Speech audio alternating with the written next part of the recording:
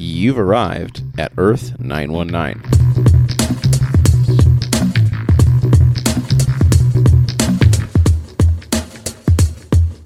Hello and welcome to another episode of Earth 919, a comic book podcast for number one reviews and comic book news. I'm your host, Matt. With me, as always, is my co-host, Ian. What's up, Matt? Glad to be here today. How you been?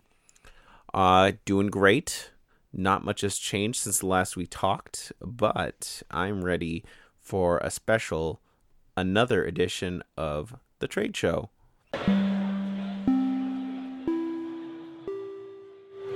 Attention on the show floor. The trade show will be starting now. I repeat, the trade show will be starting now. So, Ian, this week we are going to be covering We Three by Grant Morrison and Frank Quitely. But before we get into that, do we have some shout-outs? We do have some shout-outs. So, first shout-out goes out to the hashtag SHPoll18. You can follow them on Twitter at SuperheroPoll, or use the hashtag SHPoll18 to find any comic book-related polls and our polls for each episode. You can also, second shout-out this week goes out to Comics The Gathering. They are a comic book shop in Tacoma, Washington, home of Earth 919's comic book box. So whether you're looking for an entrance into comics or just a place for the titles that you love and you've been collecting for years, owners Matt and Jesse are going to be able to help you out, so make sure you check them out. You can find them on Instagram and Twitter at Comics The Gathering, and you can hit them up on their Facebook page, facebook.com/Comics The Gathering. Remember, come for the comics, stay for the games. I'm ready to move on, Matt. Great. And with no news this week, we're just going to be talking about the comic book We Three. So let's jump right into that right now. So this is a Vertigo comic that was written in 2004. It was written by Grant Morrison, art by Frank Quitely, color and ink by Jamie Grant, letters by Todd Klein. This is the story of We Three, or Weapons 3 program, a dog, a cat, and a rabbit who are cybernetically, I guess, engineered to be killing machines for the military. There is other purposes, but the main thrust of it is that it is the next stage in warfare. Once the animals are scheduled for termination, havoc ensues when they escape. That is the gist of it without spoilers. So, Ian, before we get into the gist of the book and go issue by issue, let's talk high level, kind of what were your thoughts going in? I know that I pushed this book on you quite a bit over the past year or so. So what was your thoughts going in before you even read the book? What were your thoughts? So going into it, the premise seemed very out of the box, and I wasn't sure exactly how much I was going to connect to the story based on what you had told me of basically animals becoming robots. So when I first picked up the book and saw even like the cover, I didn't think it was going to be a book I was going to enjoy or even remotely like. But hold on, my hesitation was removed. I gotta put quickly. my glasses on as I bask in this moment here. Okay, go ahead. Yeah, this was a good suggestion by you, and this is, as I initially thought when I was looking at the book, it is a book that's out of the box. It is a different book, but even still, it's a book that proves that it can be successful doing something that's very different than other comic books, and I really enjoyed it. I didn't even think that I could enjoy a book that would just be a very limited series like this and really have it stick with me, but years later, it's still a book that I've enjoyed, and when I reread it most recently, I still loved it. But what do you think, Matt? You suggested it to me. Why does it stand out to you so much? Yeah, so this was I'm not so much lately or anymore. I don't really get the chance to. Used to go to the comic book shop every single week and drop a lot of money that back when I did not have a wife and did not have kids and had the mythical disposable income. And I used to read a lot of Wizard magazine, for all those of you who don't remember, was like the penultimate. It was like the one-stop shop for comic books back in the day. And I remember this book being highlighted in it, I think is where I heard about it from. Because keep in mind, kids, this is the pre-podcast days. This is, internet's around, but you're not getting to it on your phone. So it had to have been somewhere in there I heard about Grant Morrison. I think it might have been Willie might have recommended Grant Morrison's stuff to me, and then I found it through looking back through his catalogs. But I remember opening this book and really at the time not really knowing Grant Morrison very well, not really knowing Frank Quitely very well. Actually, at the time, I didn't really like Frank Quitely's art. And this is a different style of his than most of his stuff. It's slightly different. It's a little bit more manga-esque than it is now what you see in his other work. If you look at like Jupiter's Legacy, but really immediately blown away with the story. It's not something you'd ever think would be enjoyable, and I fell in love with it because it's a simple story. It's a short story. And it shows the breadth of what you can do in a comic book. It doesn't have to be stuck to tights and flights and superheroes and stuff like that, even though this is more fantastical. So, Ian, I guess that kind of does it for anything non-spoiler, unless you had anything else to add. No, I'm ready to move into some spoiler thoughts. Yeah, so let's talk. It's 3 issues. And let's talk the first issue. So the first issue, we have the dogs. So what happens to to back up here is Weapon 3 is a program with cybernetically modified animals. So we've got 3 animals. We've got Bandit the dog, or 1, Tinker the cat, or 2, and Pirate the rabbit, or 3. And together they make up We 3. Bandit is more of a tank. He is the arsenal. I think they mentioned at one point he has air-to-ground missile or anti-aircraft missile, I think is what they say he has. So he's like a tank. Tinker is the cat, and he's more stealth. Has like poisonous darts and like knives and stuff like that. And Rabbit is like poisonous gases and more like biological weapons. So they recently completed what they come to find out is their last mission, taking out some local drug lord, and now they are going to be decommissioned and replaced with the next stage, which is, I believe, bred animals that are going to be bred specifically for this. These are animals that were modified. The new animals going forward will be bred for the express purpose of being modified. And well, their trainer owner releases them before that can happen. And so, Ian, any kind of thing that stood out to you, anything you want to mention here as we go along? I think what's really cool with the first issue is kind of how quickly we're able to connect with each character, and you're able to understand their personalities really fast within the first couple panels that you see them. When Bandit and Tinker and Pirate are being introduced, it's kind of like, this is Bandit, and the only thing he can say is exactly what you would imagine a dog would say. And I think that's kind of a testament to how good and authentic this book is. I really enjoyed that a lot. And with a cat, you'd imagine that a cat would be a little more intelligent, would kind of have more of an attitude. That's kind of exactly the way that the cat communicates, and the rabbit's very much a follower. And I enjoy that. And I think that those 3 personality traits really fit really well with kind of the way that they attacked and the way that their weapons based were kind of based upon them. So a good reflection of their personality. I think it was a really good usage of the first issue, kind of explaining that and having it all be understood, so that way the second issue wasn't really bogged down by anything like that or any confusion like that. Does that make sense? Yeah, and I think that one of the things, as you're mentioning, was the introducing and kind of getting you used to these characters was worked in really well with the plot point of, hey, they're being decommissioned, and you've got somebody who has never been there, doesn't know anything about it, is getting all of this explained to them. So it worked. There's a lot of legwork that has to be done in terms of bringing you up to speed of what the heck's going on, what are these things, why is this happening, why are we here, and they sum it up in just a few panels, just really kind of naturally explaining, this is what they are, this is what they do, and this is what's going to happen.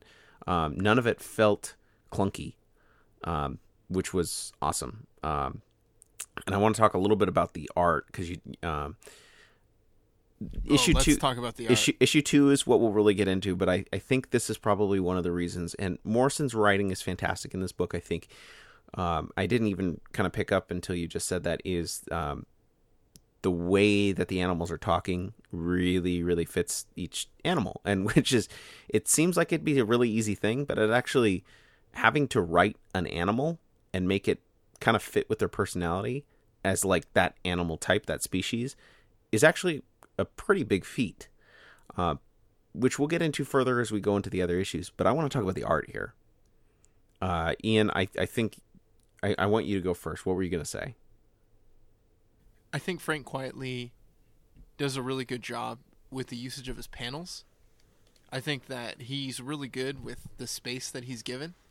And I know that sounds like kind of a bland, basic statement, I guess, but he takes small spaces and he, like, at least in this book, because I have seen other art that he's done, and it's not as prevalent in some of the other art that he does, but those small squares that he uses to, like, articulate like an attack scene or an action scene and get a long battle scene across in a very small panel, I think that's really smart, man.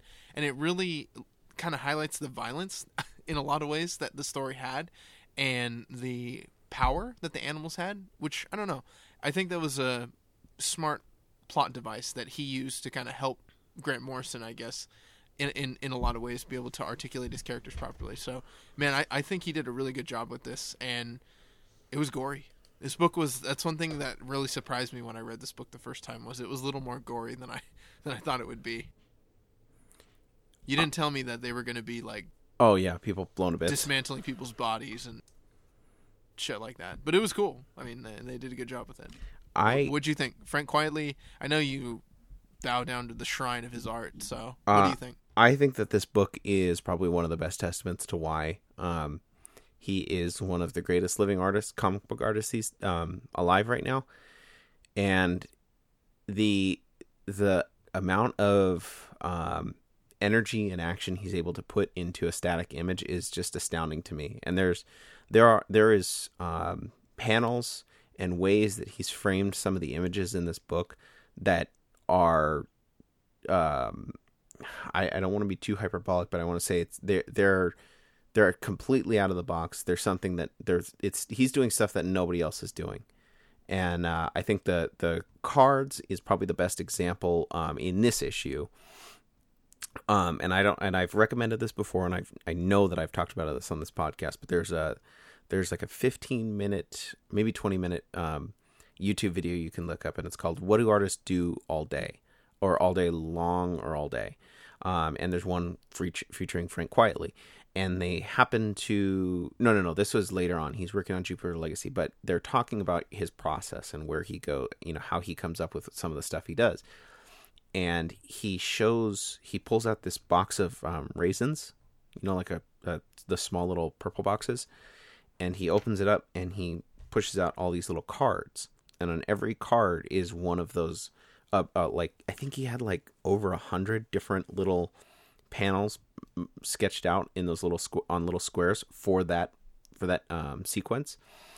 And he said, I knew what story I wanted to tell, and I drew out everything, I think, and he just eliminated it till it was as simple as it could be.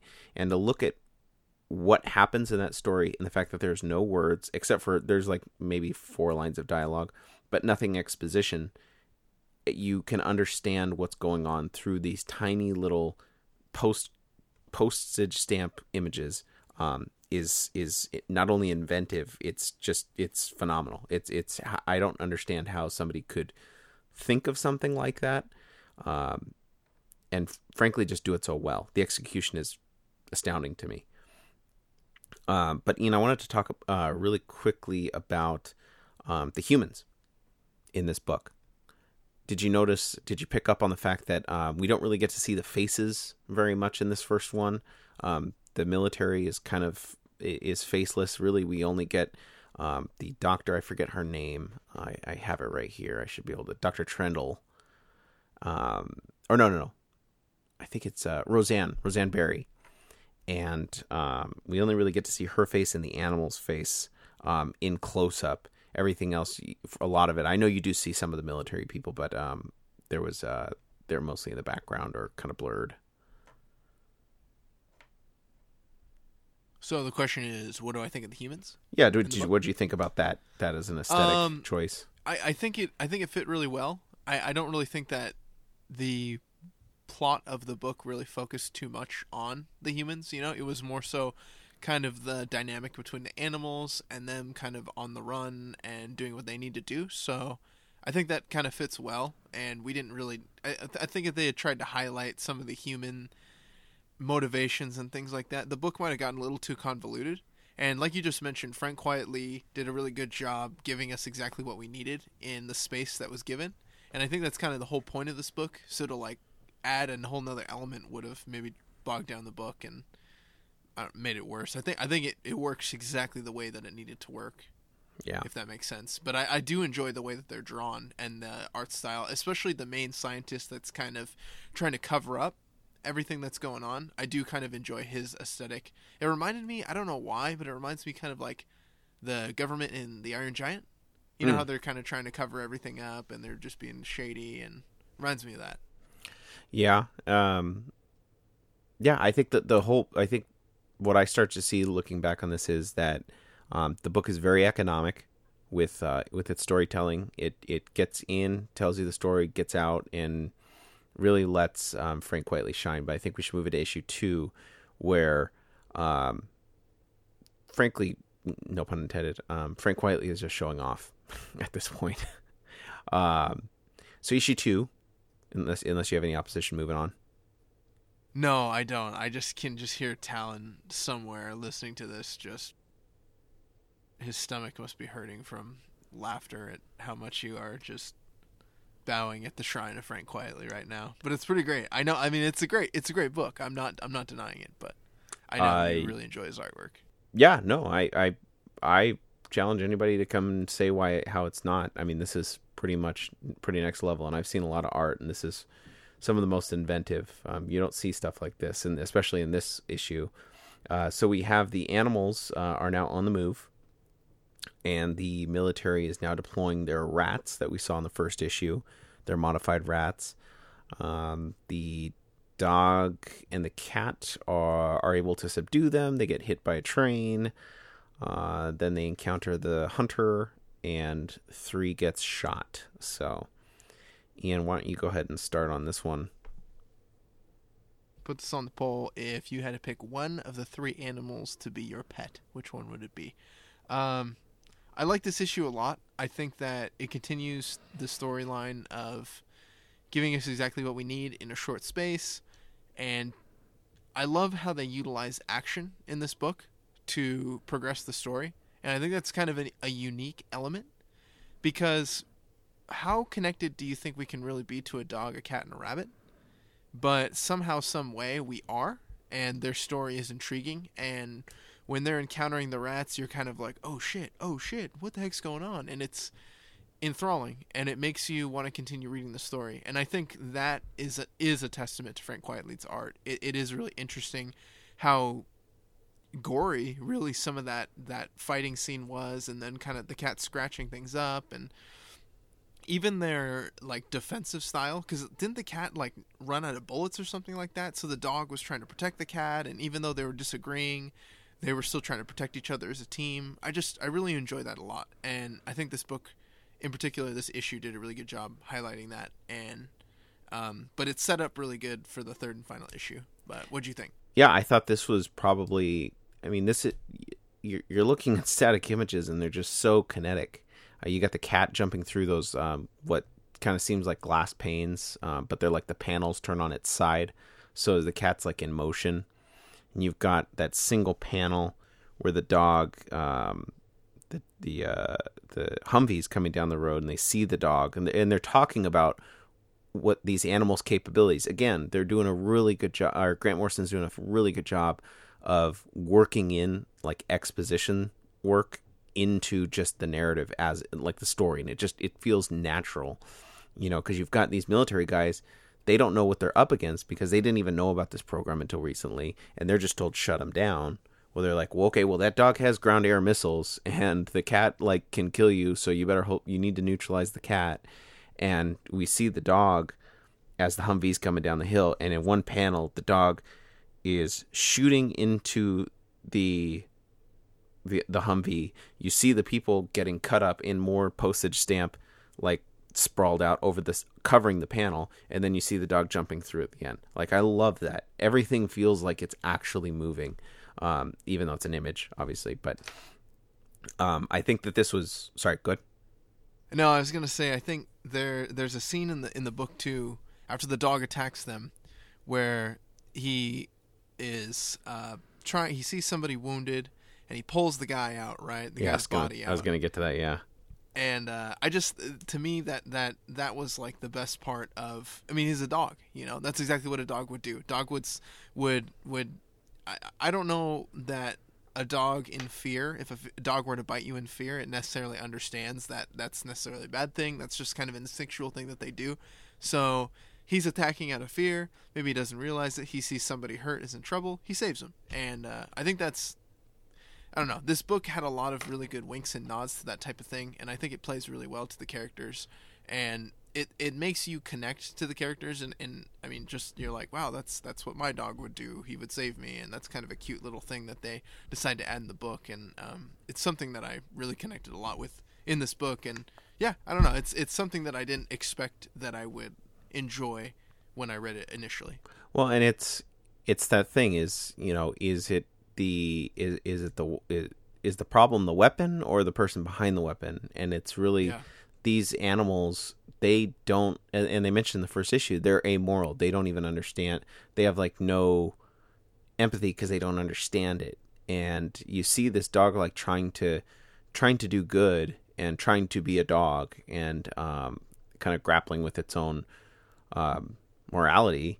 And unfortunately, when it pulls that person out, it cuts back and you see it was half of a person. So like they're getting there, but and the dog doesn't fully understand yet. It's just trying to be good, and it's really just reacting to the dangers around it as people are attacking it. It's not proactively attacking people. So this issue ends though with number 1 attacking a hunter after it has killed 3, or we think it's killed 3. Showing you, 1, that these animals are more cyborgs than they are animals at this point, because 3 is able to stay alive and still function. It just loses some of its speech. But you know, we also see that 1 is very conflicted about the fact that it clearly massacred the hunter, its son, and its dog. But again, setting up issue 3. They're now going to be sending out 4, which is a gigantic Rottweiler, if memory serves. So yeah, it's a giant Rottweiler. And I guess let's move on to issue 3, the final issue. So, Ian, this is more of the same, but kind of wrapping up here. We've got our final battle between we 3 and 4. And them finding peace and resolution in a way, in some regards. So, Ian, why don't you go ahead and start off what you think about this one? I think this issue is really well done because it ties the story up in a way that's fast, and the action, you get enough action in the final issue. You get storyline that makes sense, a resolution that makes sense, and in the end, you're kind of like, oh wow, that's kind of a good ending. And I think that's surprising. And I think that by the time I got to the 3rd issue, everything that I had read in the first 2 issues paid off in some way. Yep. And most books don't do a very good job at that with 3 issues. That's a hard thing to do. And to me, this issue is the best issue of the series, and that's exactly why, because everything pays off in some way. And I don't think you can get much better than that, especially the artwork, man. The artwork is notched up to 10 in this issue. Once the Rottweiler and Tinker and Bandit start kind of going at it together, it's a pretty awesome scene, man. I really enjoy that a lot. Yeah, the size disparity is what really gets me, and I don't know why I really enjoy that, but it's the same thing with Kingpin and Miles Morales from Into the Spider-Verse. He's gigantic, and you've got this tiny Spider-Man who has to fight him, and you've got this gargantuan Rottweiler fighting what the dog seemed like it was pretty big, but man, Bandit seems very small in comparison to the number 4, and we get to see a great final battle where it reminded me a bit of Iron Man, where they end up kind of crashing into the freeway, and there's cars that are smashing into them, and it's this whole thing. But I really loved, and looking back, they kind of showed it, but I couldn't really tell what was going on in the second issue. That 3, when it's dying, after 4 is chomping down on it, releases the bomb from its butt, like a little rabbit poop. And I thought that was pretty great. Did you catch that? I didn't. Is that what ended up killing him? Yeah. Oh, no. So that just distracted him enough for Bandit and Tinker to get kind of a one-up on him. Well, to get up on him. Because it seems kind of dumb, but that's kind of like a cheesy 90s movie thing where it's like, we can't defeat him separately but together. But it actually kind of worked, because it was like, well, they're like, why is he taking him on alone? He's like, well, this guy's designed to be like an all-in-one. These dudes are designed to work as a team. And then you see Tinker jump out and slash him, and it was the military called him off because the dog was going to eat a police officer because it was like going crazy, and so they initiated. They put him down, right? Yeah, they had like a bomb in his head, something that they like a fail-safe. They obviously didn't think of during the development of We3. Yeah, but you'd think, right? You kind of bet they wish they had. But yeah, I think what you said was really good, Ian, because this one ends with the homeless man. He finds them, and he also had found them earlier, and he ends up with them. The only thing I thought was probably a little lacking was the storyline about how they would die, and you actually see it later on, is that they're kind of sickly, and it's supposed to be that they're supposed to be getting like medicine or something to keep them like going, but it's just like, well, yeah, never mind. Forget about that. They're fine. It's like, because they were supposed to be dying unless they got like shots or something. But at the end, they're just like, okay, they're cool.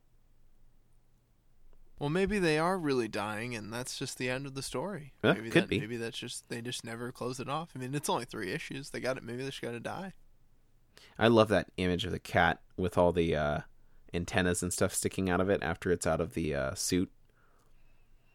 When it's before the final one, because when the final one they've got it like all the removed. Natural look of the cat. Yeah, the cat. It's still got like all of its cybernetic stuff, but it's not in the suit, and it's got like weird antennas and stuff off of it. And then later on, they have everything out of them, and Dr. Trendle realizes it's them based off of kind of the shaving and all that stuff. But I thought that was really great too. He's walking in obviously to like some kind of Senate hearing about what happened, and here are the animals that they were worried about, and he's just like, okay, you guys are happy. Oh, what'd you think about it was a great way to end the story, full circle, I felt like. And I didn't expect it, honestly. That was like, okay, they're safe and that's gonna be it, and then all of a sudden, walking up the steps, here comes that guy, and yeah, it was a good ending to the story. Well done. Yeah, overall just it's such a short, sweet story, very well drawn. And it's very inventive, and that's one of the reasons why I like Frank Quitely, was just the way that he can put action on a panel, and show so much with so little. This probably is the book that I fell in love with his art on, and continues to this day, my love affair. But what was I going to mention here? Oh, you know what I realized watching this or reading this? This is an R-rated version of Homeward Bound. That's funny. I was just thinking about Homeward Bound as I was reading this book, rereading it. Yeah, it's just an R-rated version of Homeward Bound. I haven't watched that movie in a long time. What'd you say? Well, there's definitely not as much violence as this. I mean, well, I don't know. I've heard some rumors about the way that movie was filmed. So. Oh yeah, well yeah, how it was filmed behind the scenes, maybe. I was gonna say before we wrap up here and move on, James Gunn has expressed interest in directing this movie. That would be pretty cool, actually. That would be a really cool movie. Yeah, I would. See, I'm not sure that this would be a good movie, like a main movie, like a blockbuster movie or something that would be released. But like DC has their DC channel. Like this is a Vertigo, so it's owned by DC. This would be cool for like their streaming service, just like a kind of made for TV movie. But obviously it would be like of a higher quality. It's not a bad idea. Kind of like a Netflix type movie or something. Yeah. That would be pretty sweet. I think that's a good idea, actually. Because I don't know how many people would be interested in actually going to the movie theater to see this movie. It would be like, and that's the thing. Okay. It's such a. It would be like the turnout for Ghost in the Shell. People aren't really, the public isn't really well known. Well, it's even the public doesn't know about that character. How are they going to know about We 3? So yeah, and it's even more obscure, I would say, than that. Yeah, exactly. So it would be really hard to get. But I a limited thing or even like an animated thing. I would watch an animated movie of this. I think it'd be a lot easier to do animated for sure. I mean, think about all the CGI it would take to make the animals fight and be in the suits and shit. It would be a lot. I mean, yeah, it's like, why does it have to be in person? But again, it's like, even as a comic book, if nothing ever happens, then that's fine too. I'm okay with that. But yeah, that's it. So that is We 3. Be sure to check that out. There are trades, hardbacks. I mean, this has been out for a long time, so you can pretty much check it out wherever you want to. Go to Comics the Gathering in Tacoma, Washington. Yeah. I'm sure they'll have it for you, so make sure you check it out. There you go. Hey, Ian, let's move on. Do you have anything that you've been into lately? I know I didn't necessarily prepare you for that, but... No. I've just been been playing Spider-Man on PS4. Pretty much just continuing on that journey. Did you get to the DLCs yet? Haven't gotten to the DLCs yet. Okay. I've just holding out on that. But I've just been pretty much playing that. What about you?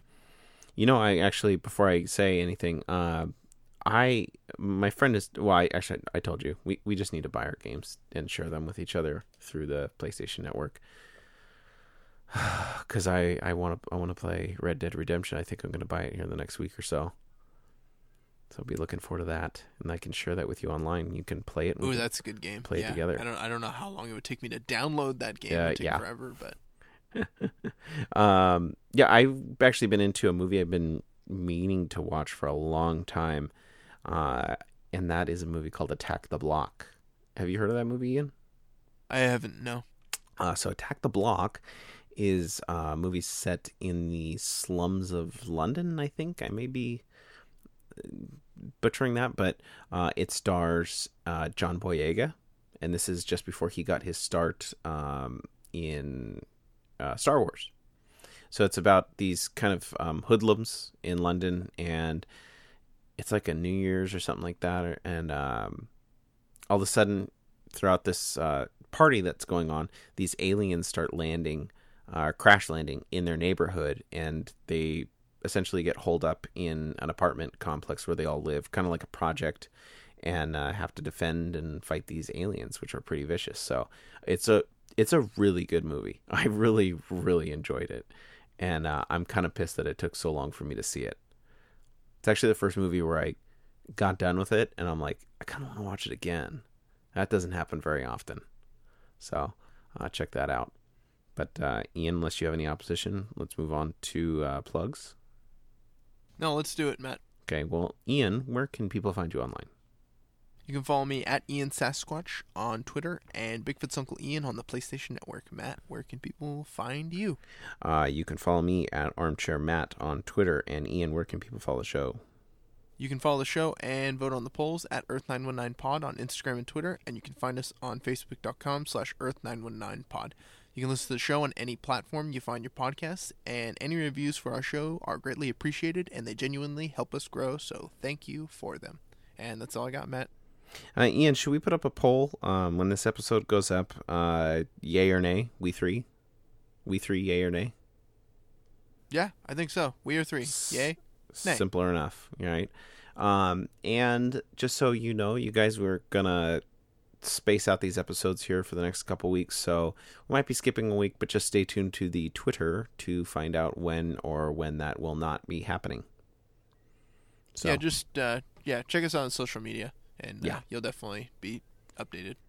Yep. Aside from all of Ian's nudes that he keeps trying to post on Twitter, and they keep forcing him to take it down. I told him don't use the Earth 919 Twitter for that stuff, and he just keeps doing it. I can't get him to stop. They won't let me back on Twitter anymore. Anyways, thanks for listening, and have a great week, and we'll talk to you next week. Bye. Have a good week.